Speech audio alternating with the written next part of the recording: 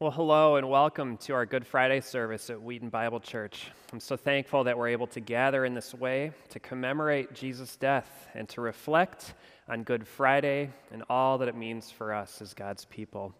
How thankful we are, especially during uncertain times, that what happened on Good Friday secures for us the most certain and trustworthy of all foundations, that which our soul truly longs for. Today, in this service, interspersed with our songs, will be a number of readings from Mark chapters 14 and 15. We'll take a good amount of time to reflect on the Passion story. I encourage you to follow along in your Bibles as we go through those readings, starting in Mark 14 after the first song. And with that, let's begin with a call to worship from 2 Corinthians.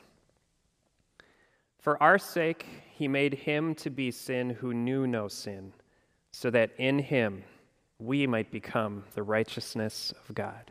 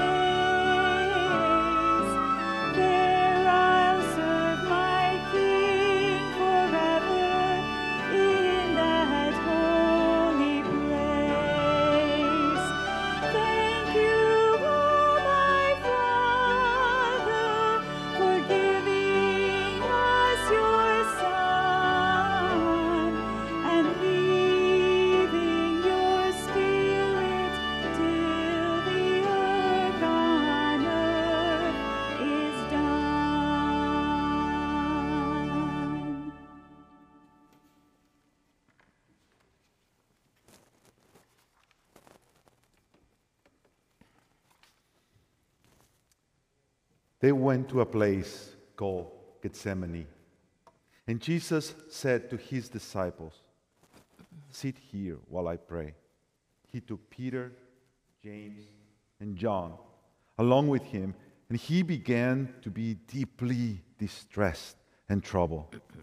"My soul is overwhelmed with sorrow to the point of death," he said to them. "Stay here and keep watch." Going a little farther, he fell to the ground and prayed that if possible, the hour might pass from him. "Abba, Father," he said, "everything is possible for you. Take this cup from me, yet not what I will, but what you will."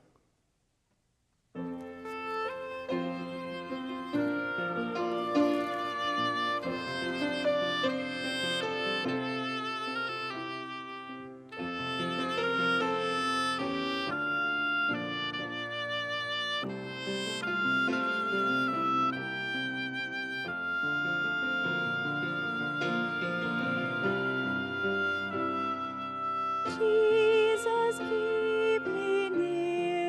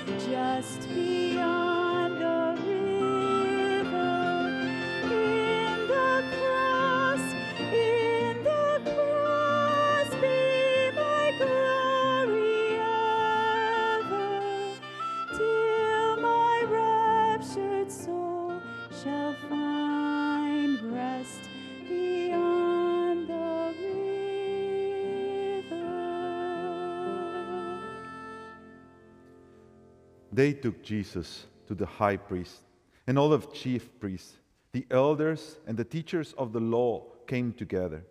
Peter followed him at a distance, right into the courtyard of the high priest.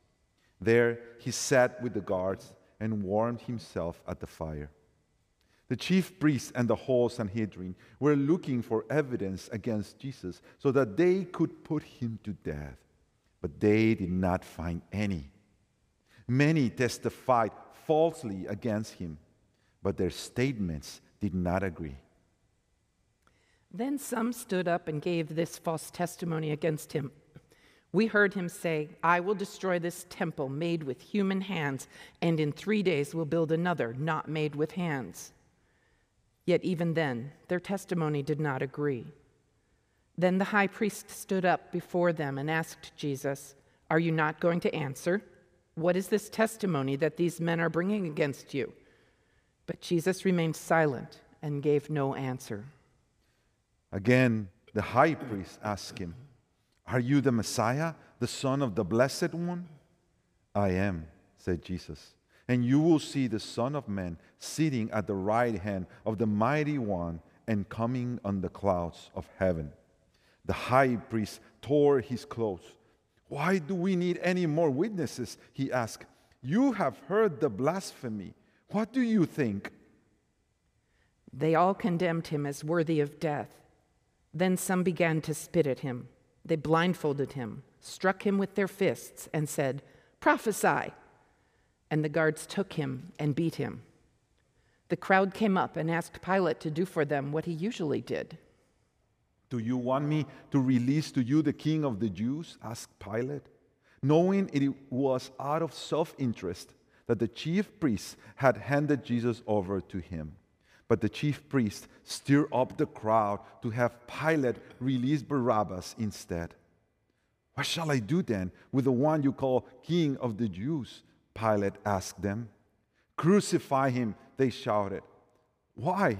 What crime has he committed?" asked Pilate. But they shouted all the louder, "Crucify him!" Wanting to satisfy the crowd, Pilate released Barabbas to them. He had Jesus flogged and handed him over to be crucified. The soldiers led Jesus away into the palace, that is, the praetorium, and called together the whole company of soldiers.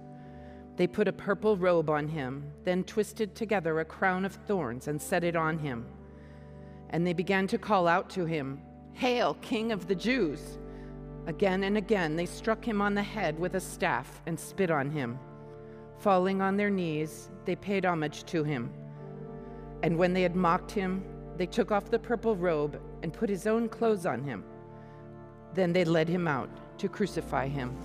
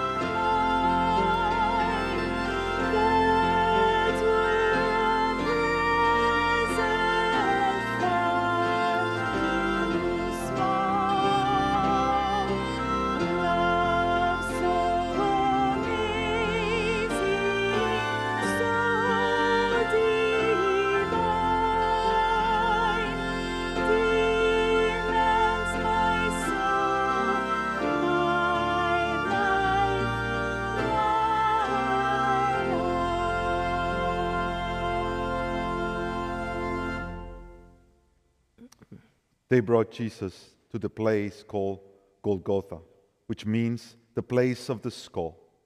Then they offered him wine mixed with myrrh, but he did not take it. And they crucified him, dividing up his clothes. They cast lots to see what each would get. It was 9 a.m. when they crucified him. The written notice of the charge against him read, "The King of the Jews." They crucified 2 rebels with him, one on his right and one on his left. Those who passed by hurled insults at him, shaking their heads and saying, "So you who were going to destroy the temple and build it in 3 days, come down from the cross and save yourself." In the same way, the chief priests and the teachers of the law mocked him among themselves. "He saved others," they said, "but he can't save himself. Let this Messiah, this King of Israel, come down now from the cross, that we may see and believe." Those crucified with him also heaped insults on him. At noon, darkness came over the whole land until 3 p.m. And at 3 p.m, Jesus cried out in a loud voice, "Eloi, Eloi, lama sabachthani?" which means, my God, why have you forsaken me?" When some of those standing near heard this, they say, "Listen, he's calling Elijah." Someone ran, filled a sponge with wine vinegar, put it on a staff, and offered it to Jesus to drink. "Now leave him alone. Let's see if Elijah comes to take him down," he said. With a loud cry, Jesus breathed his last. The curtain of the temple was torn in two from top to bottom. And when the centurion who stood there in front of Jesus saw how he died, he said, "Surely this man was the Son of God."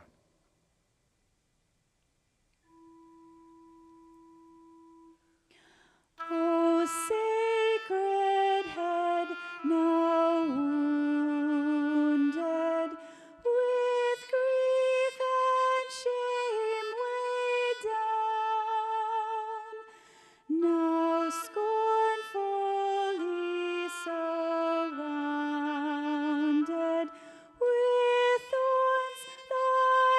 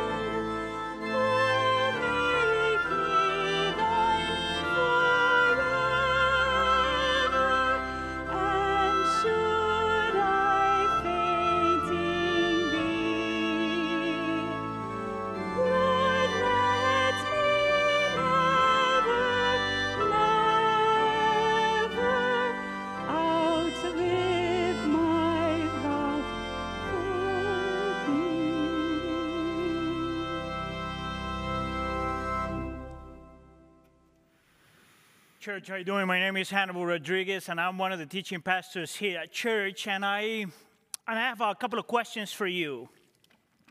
If I were to ask you today, what things that if they are present, they have the potential to take your happiness away, what would you say? Or let me change the question a little bit. What things that if they are absent, they have the potential to make you feel that life is not worth it? What would you say? See, I think that this is those two are important questions today as we face everything that we're going through, because we are realizing that the presence of certain things can really make our lives feel painful. For example, we could talk about the presence of a virus or the presence of sickness. Really, the presence of these things have the potential to take our joy away. Also, we are learning and we're realizing that the absence of certain things are also cruel and hurtful. For example, the absence of social interaction and the absence of proximity with people. See, sometimes the presence of certain things and the absence of some other things have the potential to make you feel that there is no hope. But today, I want to invite you. I want to invite you to consider that even though we're going through difficult and painful situations, you don't have to lose hope. That even though we're experiencing everything that we're going through, you don't have to lose heart, because Jesus came to fix all of that. Because Jesus came to give us hope. And he came to give us hope by doing for us three things: to deal with the presence of sin and the absence of peace, to deal with the presence of suffering and the absence of joy, and to deal with the presence of death and the absence of hope. And this is going to be a two-part sermon. And today, which is going to be looking into the first part, the first of these 3 points that I just mentioned, the presence of sin and the absence of peace. And then on Sunday, we're going to deal with point number 2 and number 3. So let's talk about the first point, the presence of sin and the absence of peace. The text we're going to be looking at today comes from 1 Peter chapter 1, verse 3. And on Sunday, we're going to be looking at the rest of the section. But for today, we're only going to be focusing on verse 3. So let me put it on the screen. And this is what the word of the Lord says. Praise be to God and Father of our Lord Jesus Christ. In his great mercy, he has given us a new birth into a living hope through the resurrection of Jesus Christ from the dead. This is the word of God. See, the person that wrote this book is a well-known person for us Christians, if you are a Christian. This was written, obviously, by Peter, which happened to be one of Jesus' closest disciples. Actually, you could say that Peter was the leader of leaders, and later on, he would become one of the central figures in church history. Actually, Peter would be a perfect example of what it means to live by faith and to die by faith. History tells us that Peter was crucified upside down. History tells us that he died upside down or crucified upside down by choice, because he did not want to die the same way his Savior died. See, Peter is a famous person in the history of the church, not just because of his great accomplishments, but because of his spiritual journey. See, if you are familiar with Peter and his story, you know that Peter always struggled with his worst enemy, himself. His worst enemy was always his own sin, his own nature. And he had to learn really early in his spiritual journey that the only way that he was going to be able to experience peace, real peace, was by finding the way and how to deal with himself, how to deal with his sin. See, the way I see it, Peter is the perfect example of what it means to be a human being. See, Peter many times meant well, but he had the tendency to react instead of thinking. Peter was a good man, but many times he was driven by emotions, and sometimes his emotions would betray him. See, Peter was a decent man, but many times he was overconfident. He had the tendency to trust way too much in himself. See, Peter really wanted to trust Jesus, but oftentimes he was distracted by other things and he was controlled by fear. Peter was a courageous man, but he had a hard time understanding and believing that he was weak. See, Peter was a good man, a decent man, a courageous man, a driven man. Yet, he did not know his own heart. He did not know that his worst enemy was the one within. See, I think that many times, I'm just like Peter, in which my worst enemy is the one within. See, I have learned and I've realized that my worst enemy is my own nature, and that the thief of peace that lives within me is the one that makes my life so many times so miserable. See, I think that I'm not the only one dealing with these things. I think that all of us are just like Peter. This might be the reason why G.K. Chesterton, the famous English writer and philosopher, once asked the question, "What's wrong with the world?" To which he answered, I am. I am what is wrong with the world. Billy Graham, one of the greater evangelists in the history of the church, in 1998 gave a TED Talk called Technology, Faith, and Human Shortcomings. And he was talking about these great accomplishments that we have had through technology.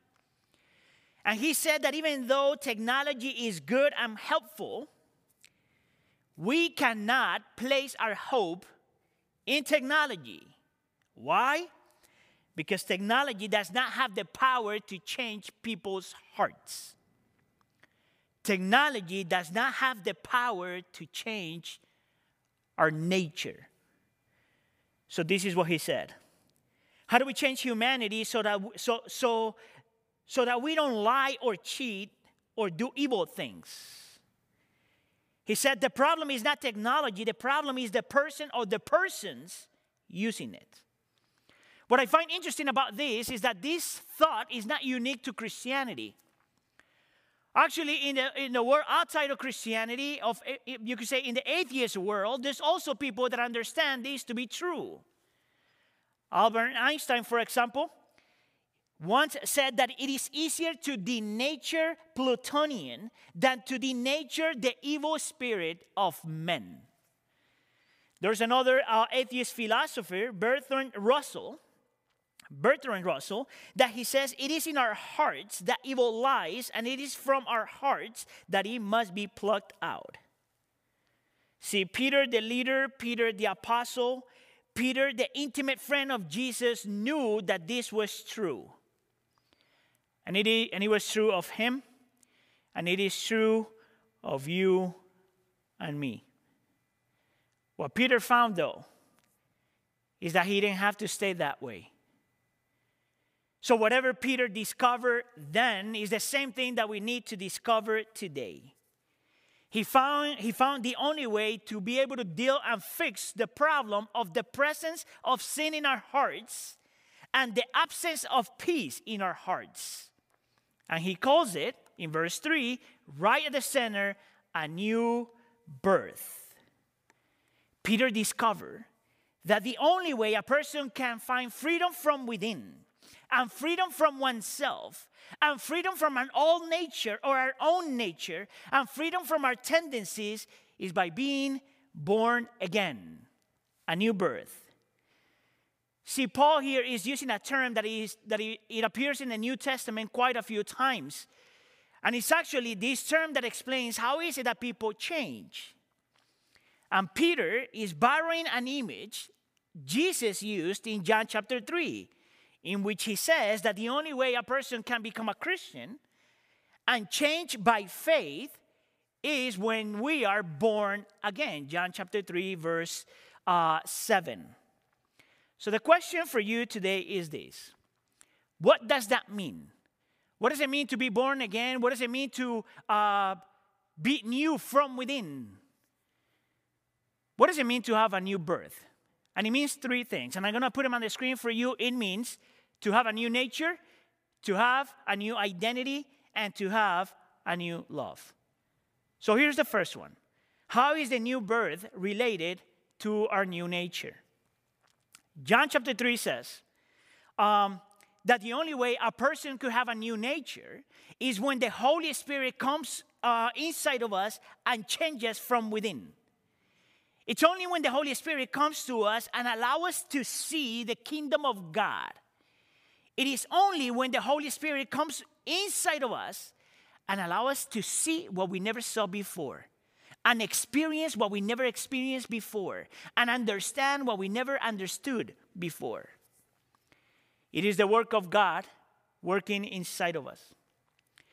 See, it is only when a person experiences this that the words of the Bible are more than just simply words. It's the word of God. It's only when we experience this that everything that we go through, everything in our lives are always evidences of God's love, God's mercy, and God's grace, only because that change happened inside of us.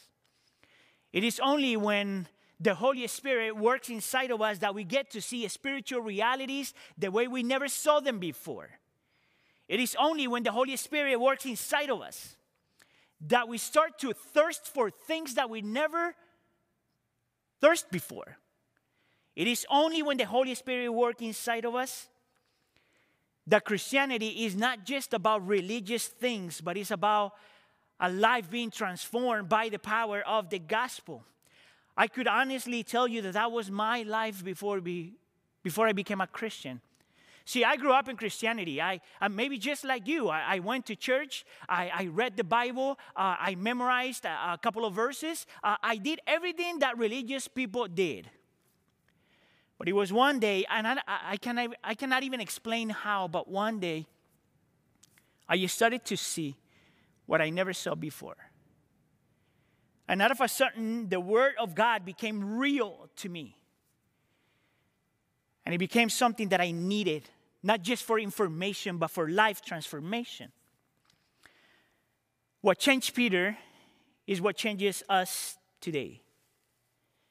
What gave Peter a new nature, a new birth, is the same thing that we need today. Actually, this is really important for you to understand because you probably know a little bit about Peter. You know how Peter struggled with his self-confidence. You probably remember that in Matthew chapter 26, right before Jesus is crucified, he tells the disciples that everyone was going to walk away from him. And Peter said, "Everyone might fall away from you, but I never will." But then Jesus told them, "Tonight you will betray me." But look at how Peter responds. "Even if I have to die with you, I will never disown you." Here, this is my conviction, that he meant it. Peter loved Jesus. Peter walked on water when he was looking at Jesus. Peter did amazing things because he had a connection to Jesus.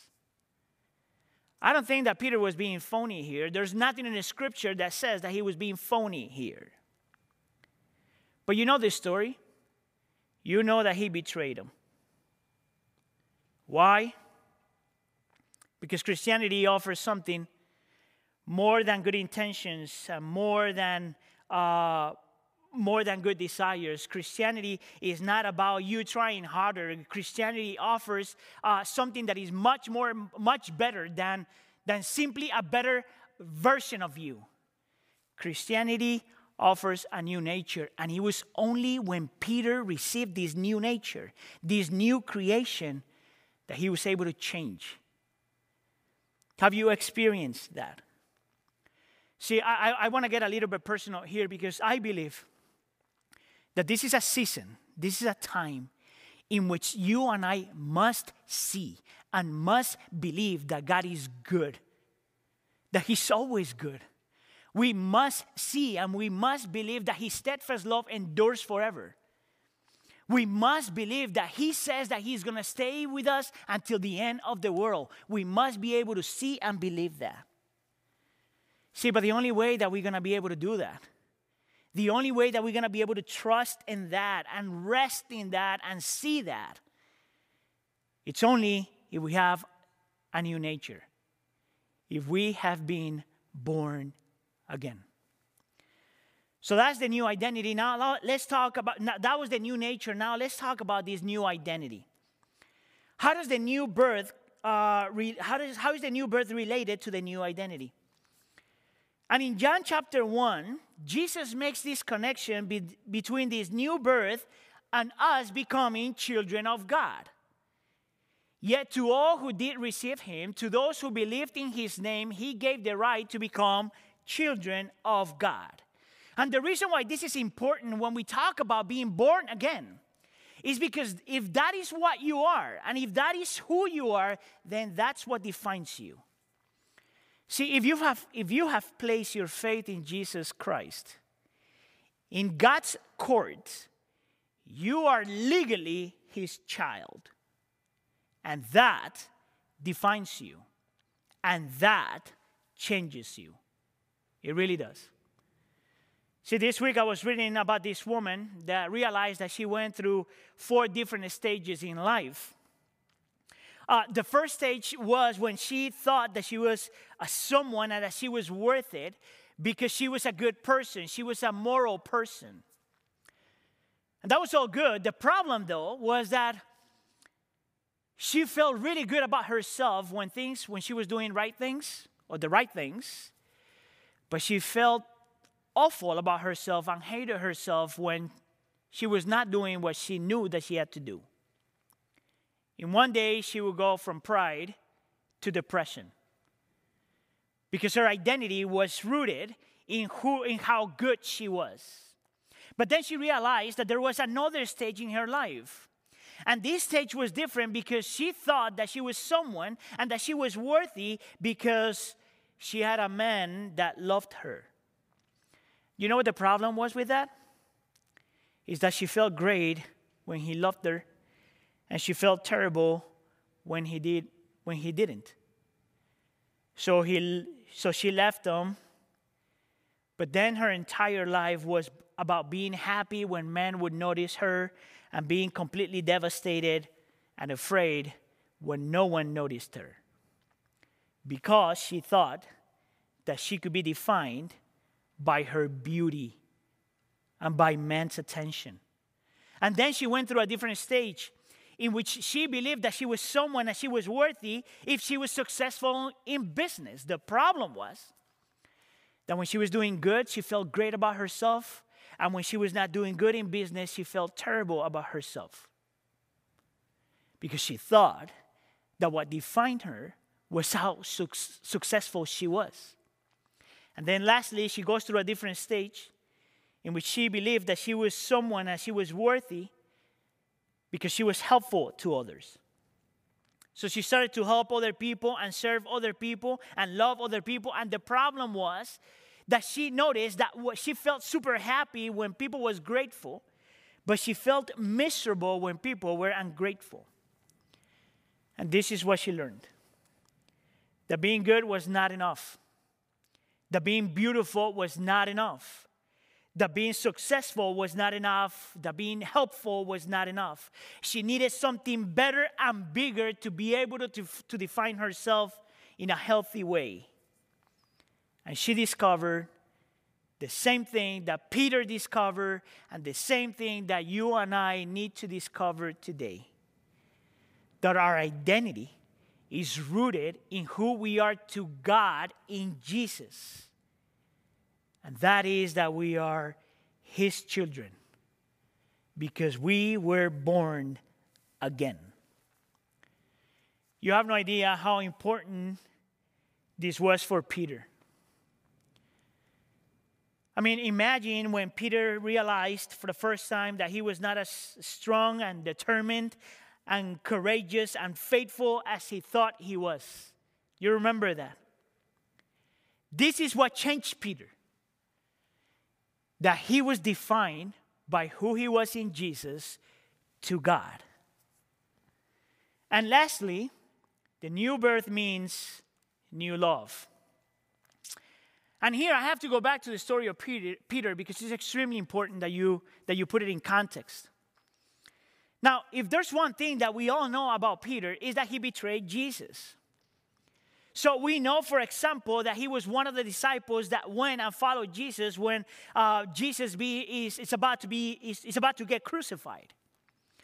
Right? But there's this part right before Peter denies Jesus, in which the Gospel of Luke says that in the midst of everything Jesus is going through, in the midst of this humiliation, in the midst of him feeling completely alone because everyone left him, right before Peter denies Jesus, Luke says that Jesus stops and looks at him. And at that moment, he remembered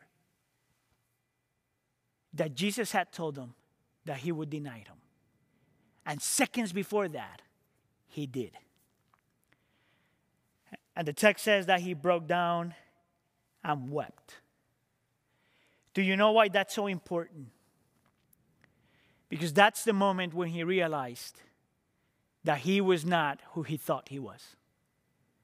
At that moment, he realized that he was broken and weak.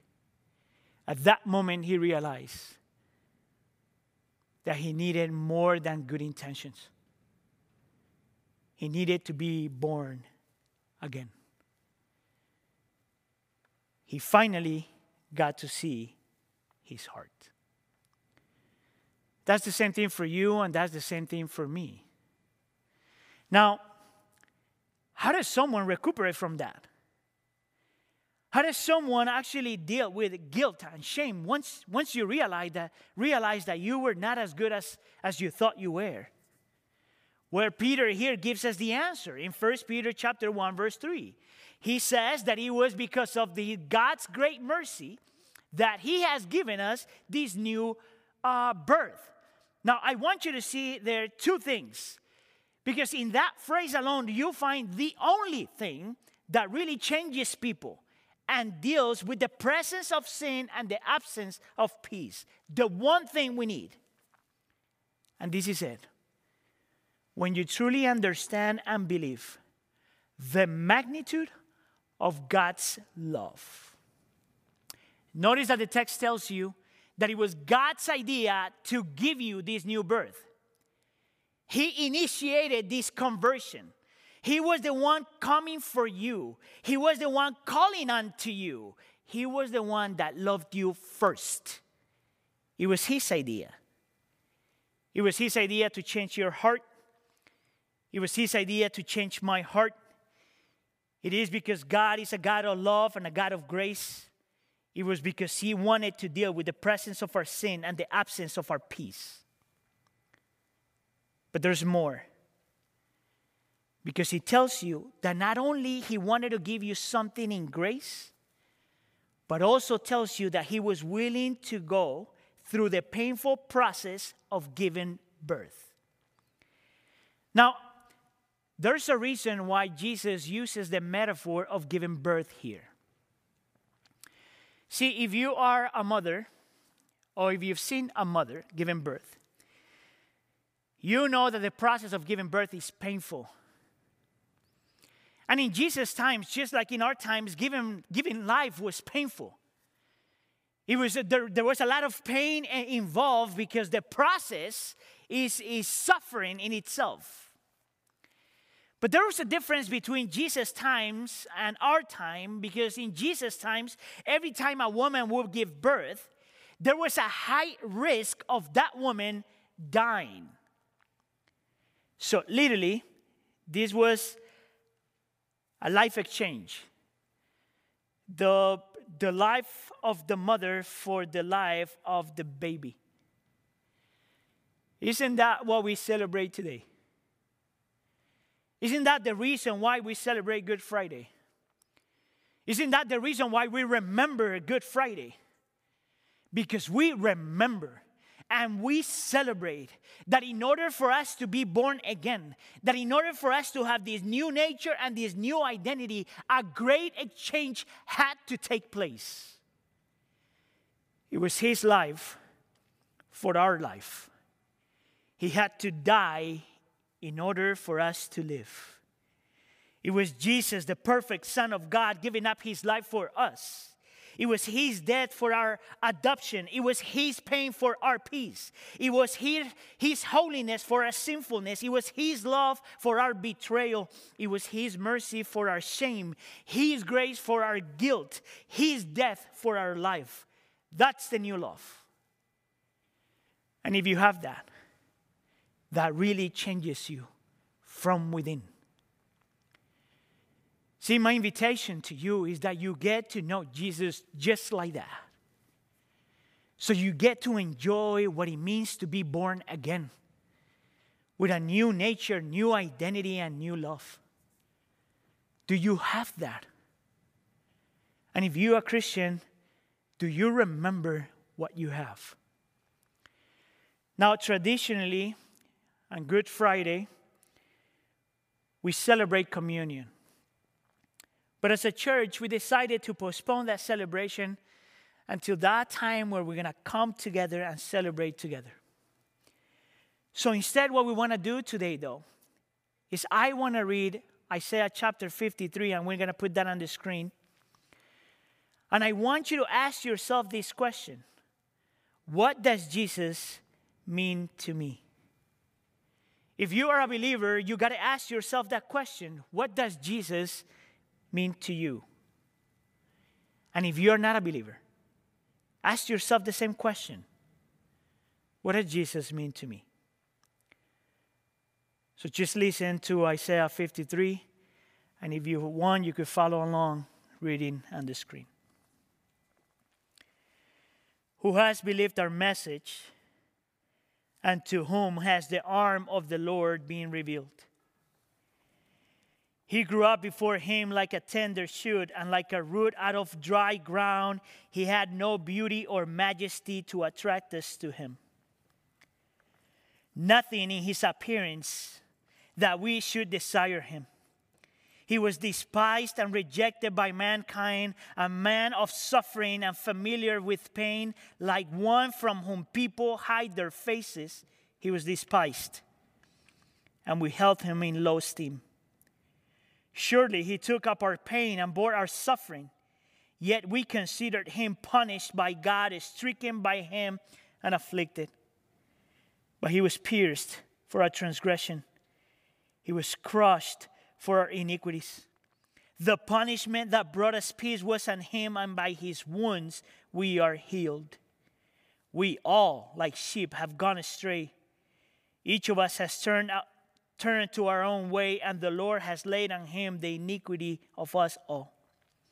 He was oppressed and afflicted, yet he did not open his mouth.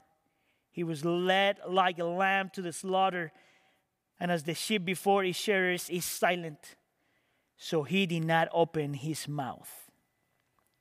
By oppression and judgment he was taken away. Yet who of his generation protested? He was cut off from the land of the living. For the transgressions of my people he was punished.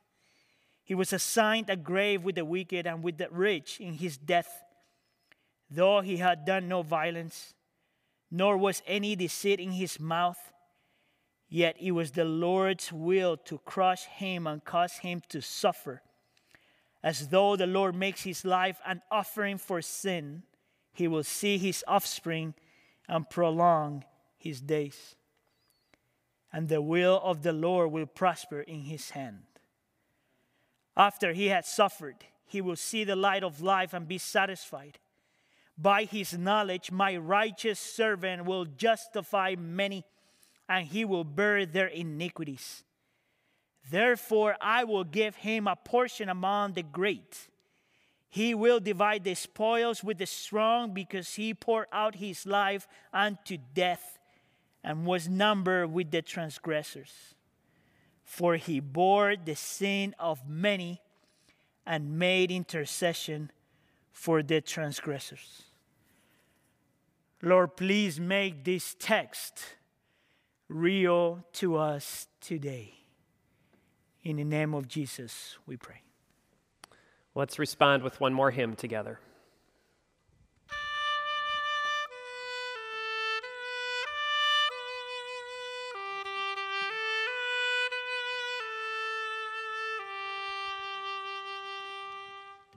What can wash away my sin?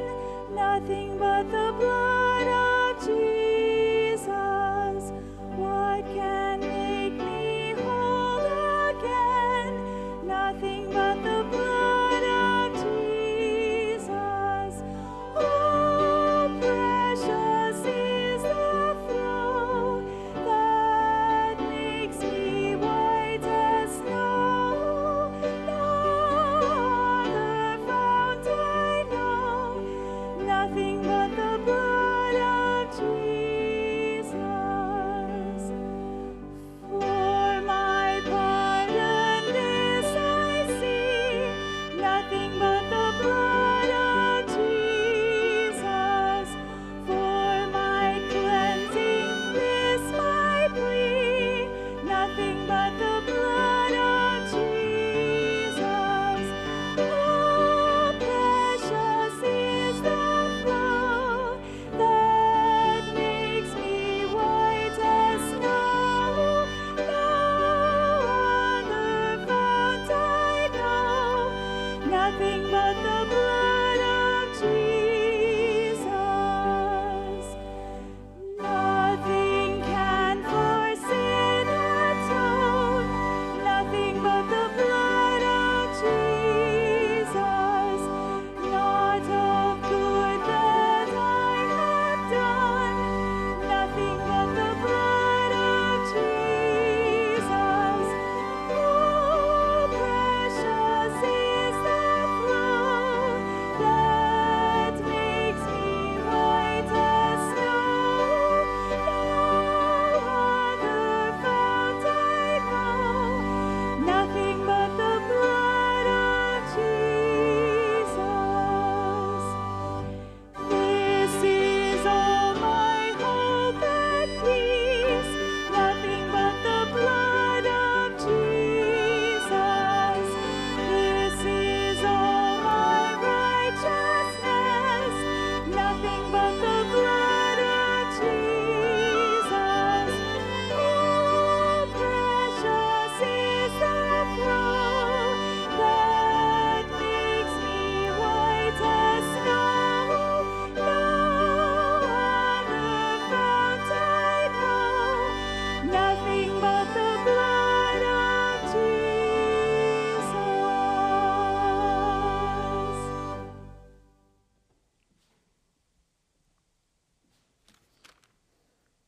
Amen. We'll conclude with the reading from John chapter 3. For God so loved the world that he gave his one and only Son, that whoever believes in him shall not perish but have eternal life. For God did not send his Son into the world to condemn the world, but to save the world through him. Amen.